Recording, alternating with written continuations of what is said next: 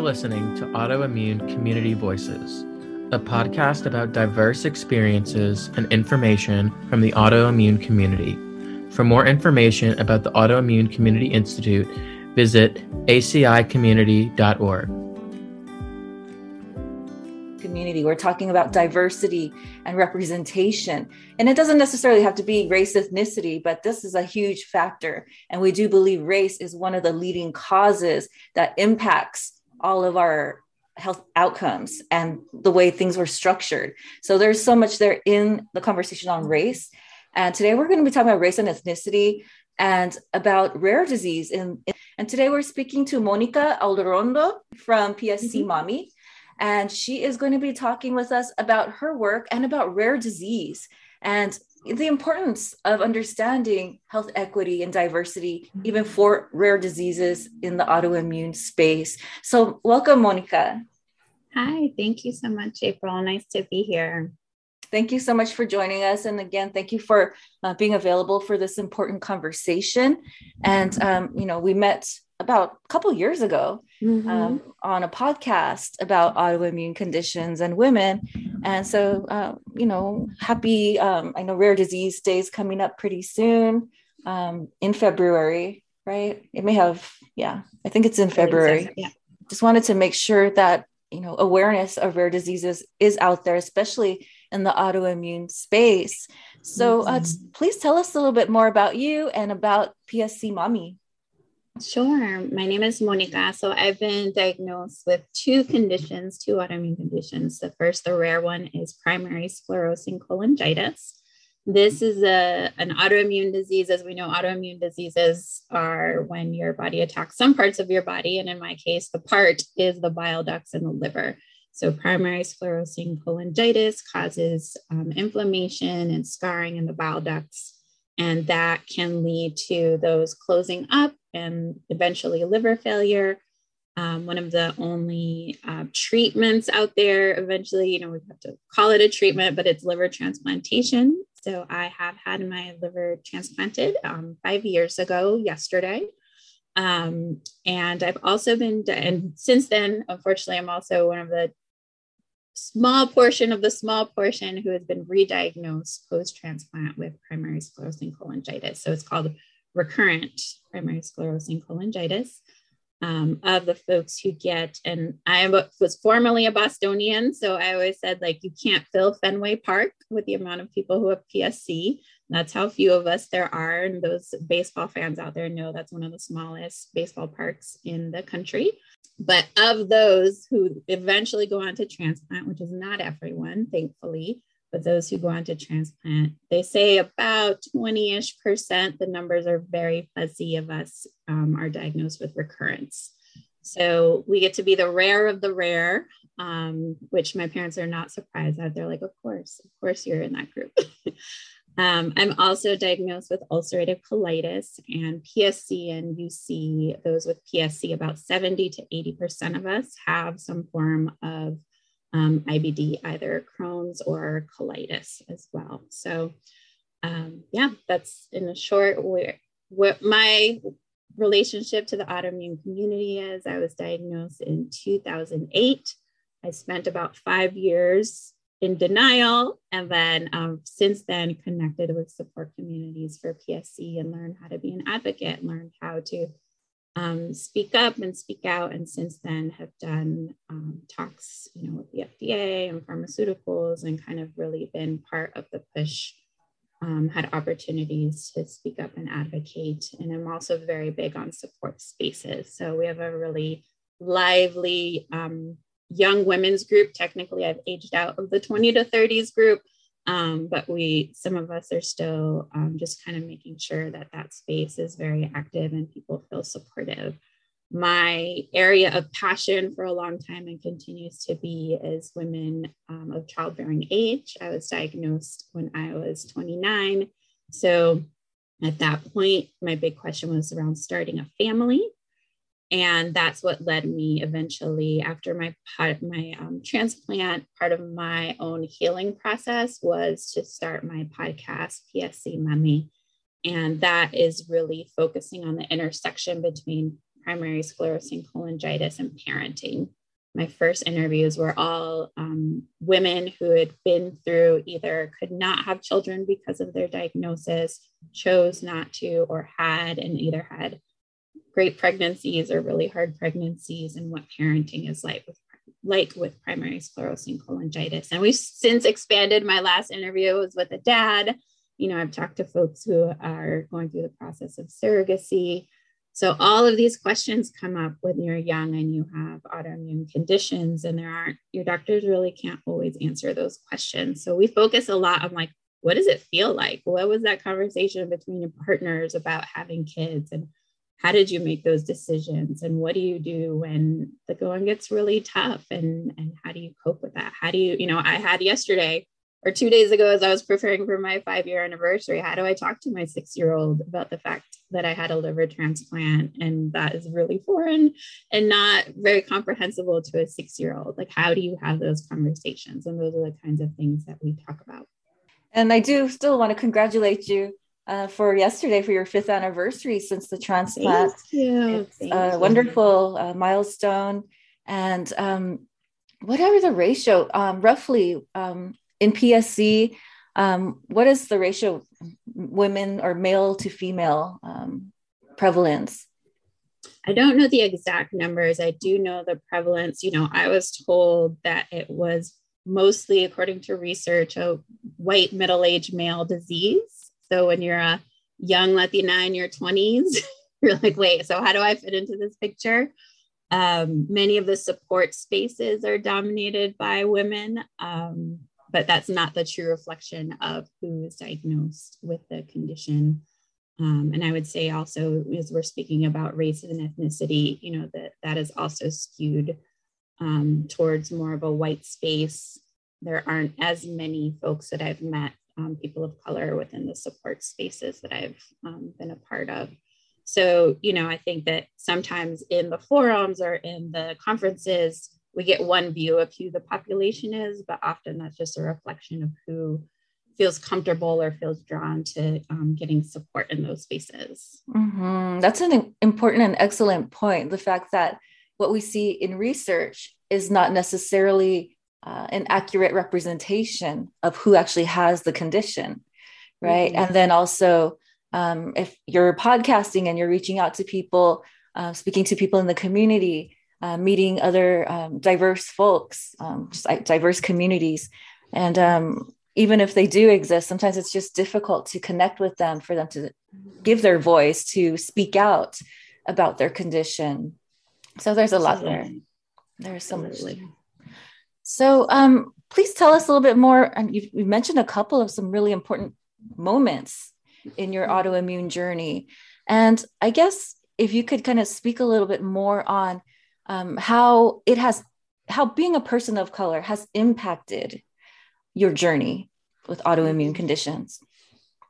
Yeah, I think in my case, we spoke a little bit that I'm very aware that I am, and people use different terms, I'm a white Latina, white Puerto Rican, I'm white passing, white adjacent, whatever terminology people are comfortable with. So I don't feel personally that I have experienced a lot of the discrimination that I do know others close to me who I've had conversations with, and obviously I won't tell other people's stories as my own. I think for me, mostly it's around, I had we'll say like a doctor once told me, like, oh, my mom has PSC. And I was like, oh, has she gotten support? Is she in these spaces? And she's like, no, she only, her dominant language is Spanish, and she doesn't feel that it's accessible to her, so language is definitely a place where I know that there is a difficult time accessing information. Mm-hmm. I do know that in spaces, there's been times where my husband and I have had incidents happen, in support spaces that are like, oh, did that person just say that? And again, I feel like sometimes for me, being white passing or a white Latina, that people do say things around me that they wouldn't say to other people, or don't realize that what they're saying is uncomfortable or feels uncomfortable. So I know that there are places where that happens.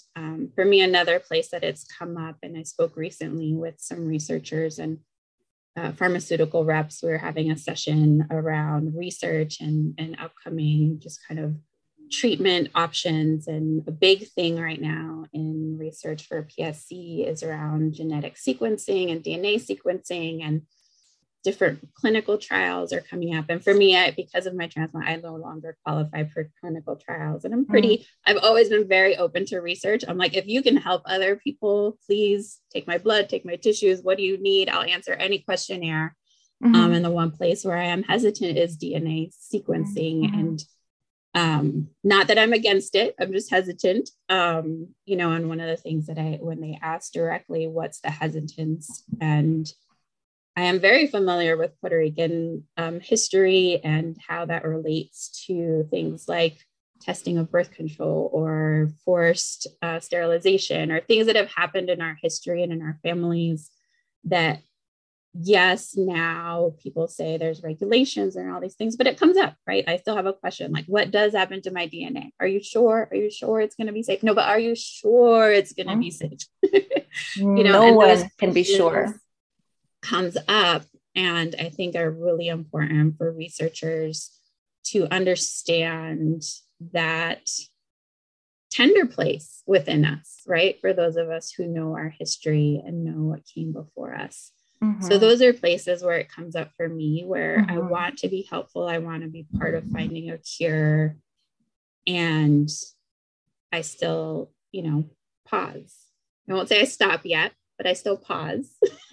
And I think that's good. I think it's important to question and to know what feels safe for you and what doesn't, and to respect that, to that level of caution that we all have as people of color, and what we're okay with, and what questions we still have, and what uncertainties we continue to have, and for good reason in many cases, right? And so, similarly here, I'm an Asian passing Latina. Right. I'm just as Latina as I am Asian, but so sometimes I do hear things that are just like, you didn't tell me that, but it's just like, thank you for sharing. Like, thank you for letting us know who you are. Exactly. Right. And so, it is something, and appearance is one thing. Right. But our DNA, there's just generations before us and after us that we are responsible for. And so, there's a lot to be said about that. I guess my next question for you is about, why does diversity matter in the field of PSC and rare disease, healthcare, and so on? Why does diversity matter, in your words, in your opinion? So many ways. So there's racial, ethnicity, diversity. I also want to speak to class diversity. I have lots of privileges, and one of my privileges was I had really good insurance. So things such as having the employment to have the insurance that gets you the transplant. There's so many requirements for something like transplantation. There's so many specialized tests that you have to have when you have rare diseases. So access to healthcare, which we know is harder for Black and Brown folks and BIPOC folks. There are so many times where I'm like, I cannot believe that I had, 5 MRIs this year and that my insurance covered it, and all of those things. So being able to have access to insurance, first of all.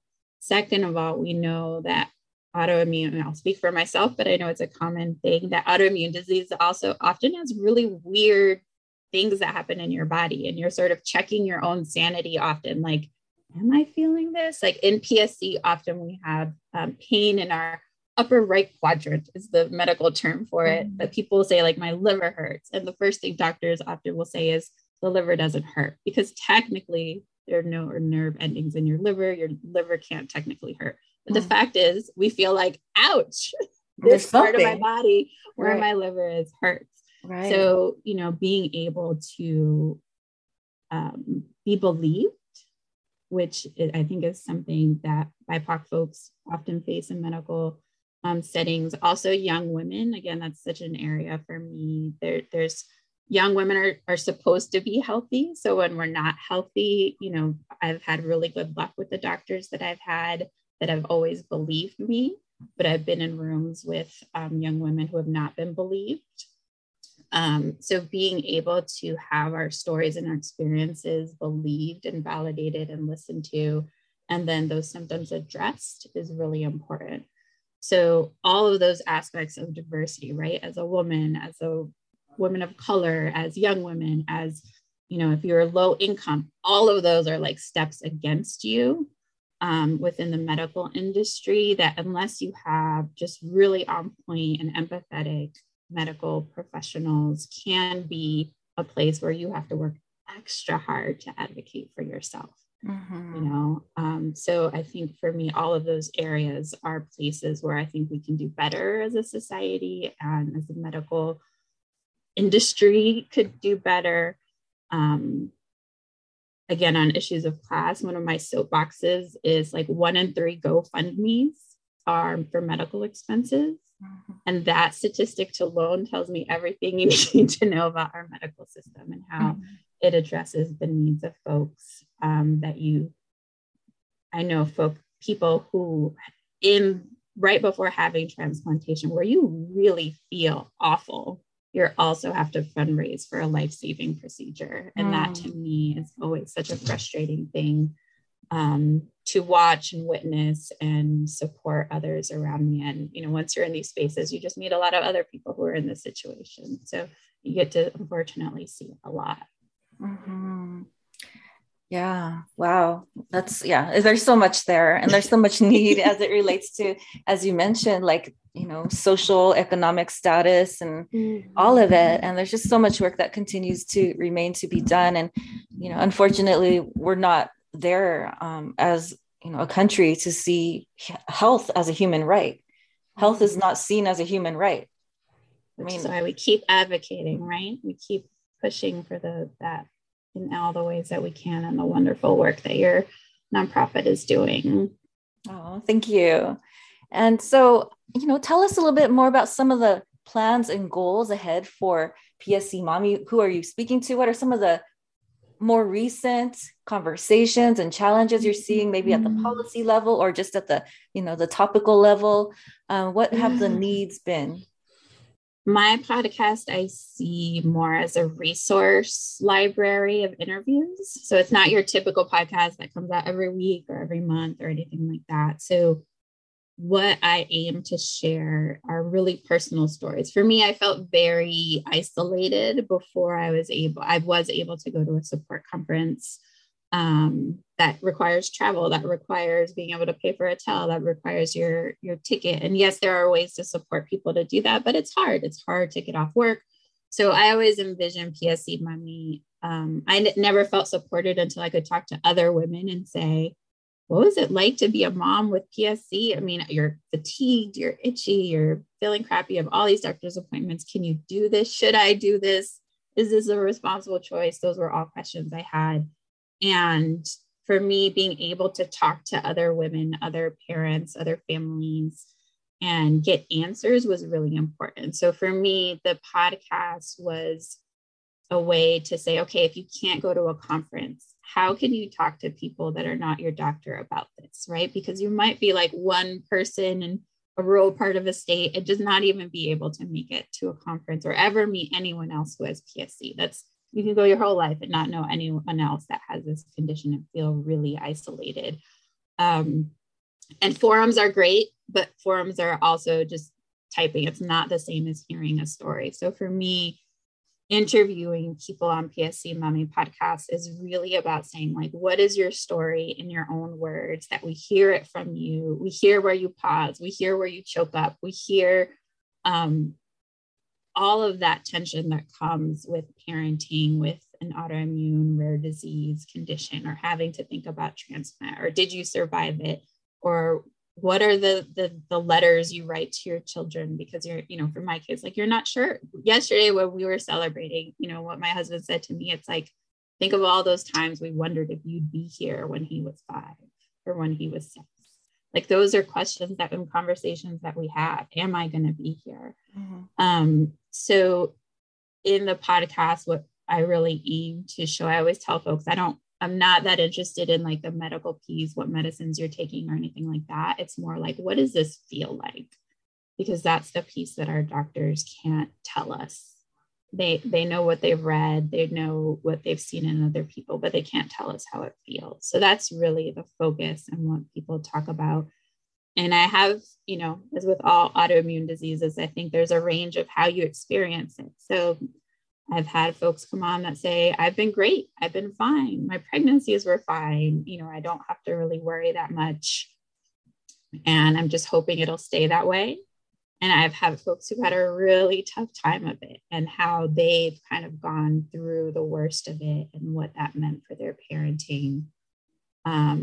So I would say, as far as we don't get to the policy piece, it's much more about the emotional experience that really only other folks going through it can understand. Mm-hmm. And I always think about, the former me, right? That was diagnosed and felt like, oh my God, what does this mean? What can I do? What can't I do?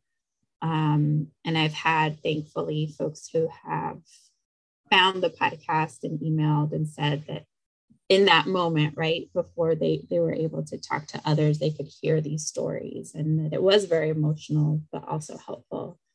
And they're very personal. One other reason, I think we have 17 interviews on there. One of the reasons there's so few is that it is very personal stories people are sharing, and they have to be willing to kind of go to that place of, so I tell people all the time, like, when you're ready, I'm happy to share your story. And if any of your listeners have PSC and are parents, I'm more than welcome to contact me and share your story. I definitely would love for the interviews that we have to be more diverse by race and ethnicity. As we talked about earlier, I think that the people I've met in the support spaces are who they are. So that my podcast has been a reflection of who's in the support spaces and the people that I've met. But I know that's not everyone. I know there are people who are not being reached in that space or who haven't connected in that space. So. No, I think everything you said was beautiful and so important. And, we often in science and research, there's such disregard for the personal conversation, the qualitative, not necessarily that your podcast would be a qualitative study, but it has those elements of the personal, the feeling. What is it like to really experience something? And, as a research-based nonprofit, these things are so important, right? So there's so much value on, check the box, here's our multiple choice survey, and we're going to prove our hypothesis, right? But no, this is a little bit beyond that, right? We're looking to hear real experiences of things we may or may not have heard before. So it's a lot more, there's just much more depth and breadth to what you're doing.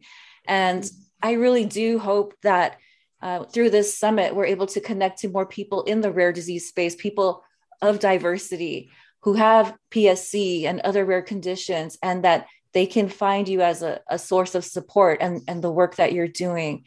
And, your podcast the work is beautiful. And, I think it's just so necessary out there to help improve, our conditions, improve the state of our, even the way we find information and the support that we need.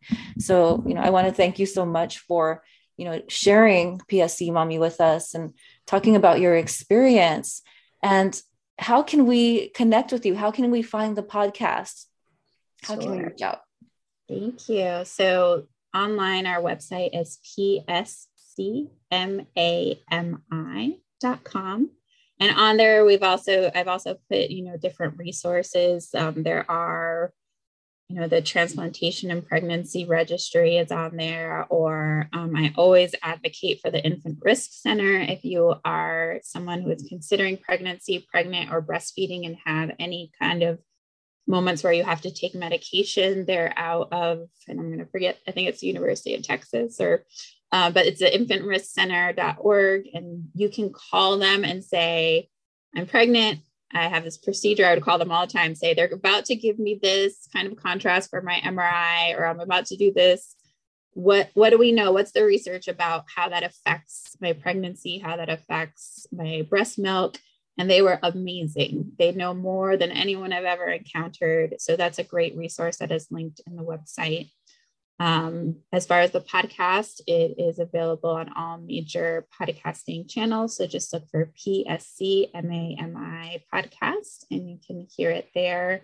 And we are technically on Twitter and Instagram and Facebook, but I really just post when we have a new episode. It's not a place I put a lot of energy as far as building following. I have a firm belief that folks who need us will find us without me putting a lot of space, time and energy into social media. But we are present in those spaces as well. Okay. Y Mónica, si puede hablar un poquito acerca de PSC en español para hablar con nuestra audiencia acerca de esta enfermedad. Sí, gracias. Can you pause it? Of course. A little bit PSC in Spanish because I know it's different. Gracias. En español, Primary Sclerosing Cholangitis se dice colangitis esclerosante primaria, CEP, y afecta al hígado. Es una condición que es no es muy común y uno lo encuentra hablando con sus doctores de los intestinos. Y es una condición que puede llegar hasta el punto que uno necesita un trasplante de hígado. Y eso fue mi experiencia. Hace 5 años me trasplantaron en el hígado porque mi CEP había progresado a ese punto.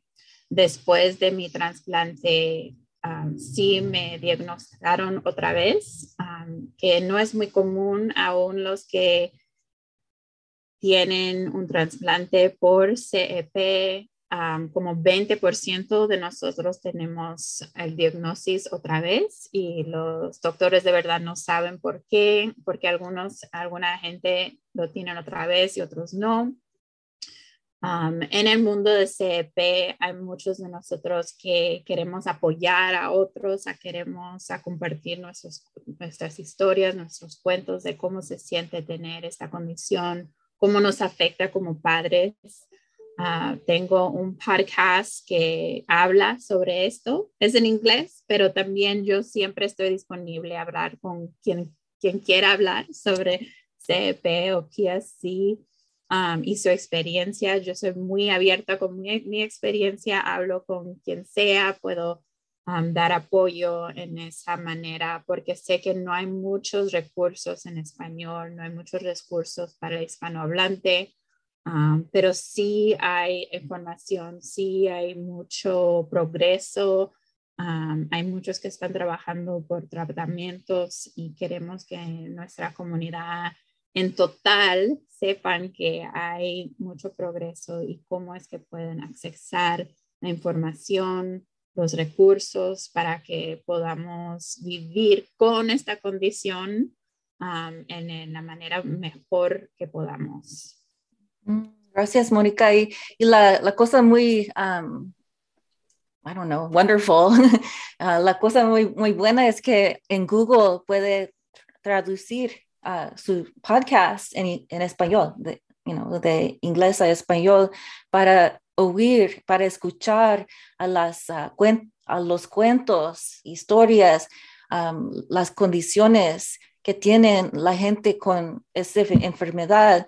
Y hay mucha información en ese podcast y es algo que es posible hacer. Sí, y aunque el audio esté en inglés, todo está transcribido en texto en el sitio de red también. Así que me has dado una idea, April, que tengo que traducirlo en español y poner el transcript en español también. Y eso es fácil, lo podemos hacer. Pero sí, para que la gente pueda accesar la información también lo tenemos. Todos los episodios están escritos en el sitio de red también, y todos los recursos para las mujeres que están en Puerto Rico decimos preñada, pero sé que eso that's a slang word. Está bien. Y las mujeres que están dando de mamar a sus niños, hay recursos ahí para ayuda con si debo, las preguntas como si debo tomar ese medicamento, no lo debo tomar, cómo encontrar esa información está ahí también. Y como siempre me pueden mandar un correo electrónico y estoy dispuesta a responder a cualquier pregunta sobre esta condición o cómo es ser madre con una condición de CEP. Gracias. Y la cosa es que, hay mucha gente que no va a tener esta enfermedad, pero con, este pequeño por ciento que tenga esa enfermedad, es importante que hay recursos en español disponible en el internet también. Entonces, sí, gracias, Monika. Y back to English. Monika, thank you so much for joining us today. I appreciate the conversation we had today in English and Spanish, just, to reach out to communities as we talk about health equity. Very likely there are people out there who speak Spanish who need help with PSC. It may be 10 people, but it may be hundreds of people. We just don't know. And so I really wanted to make sure that was available, as our nonprofit does operate in English and Spanish to the extent that we can. And so thank you. Much. Yeah, absolutely. My pleasure. You speak Spanish by all means, So thank you so much for sharing your website and your information with us, and continue to stay in touch with us. I think rare disease communication is so important, and we are here for you, to support you. Thank you so much, April. I appreciate it. And I'm also present to support and chat with anyone. Again, I love speaking to people one-on-one. It is never a bother because sometimes that's where we find our comfort, is on one-on-one conversation. So anyone is welcome to reach out on the website, especially those with PSC or, also UC, although that's a smaller part of my world and my work. That's right. Those two together definitely bring big challenges, and sometimes we just need to connect and feel like, is there someone else who understands how I'm feeling? And that in itself can be a huge relief for our mental health and our emotional health. So definitely, if not me, someone. I'm a huge advocate. Just want to plug therapy in there. I think it's really important when you have a rare disease that can affect your mortality, that you have someone neutral in your life, as in someone who's not, I always say it's really hard for me to process my mortality with my loved ones because it's so heavy for them. Yeah. So I need someone who's not a loved one, my therapist, who I can process my mortality and say anything, any fear, anything. And that's really critical as well. So that's my eternal plug to people is, yes, it's nice to have someone to say, I'm scared about, like. Yeah, it's important to have someone to talk to. Definitely going through what you're going through. Thank you so much, Monika.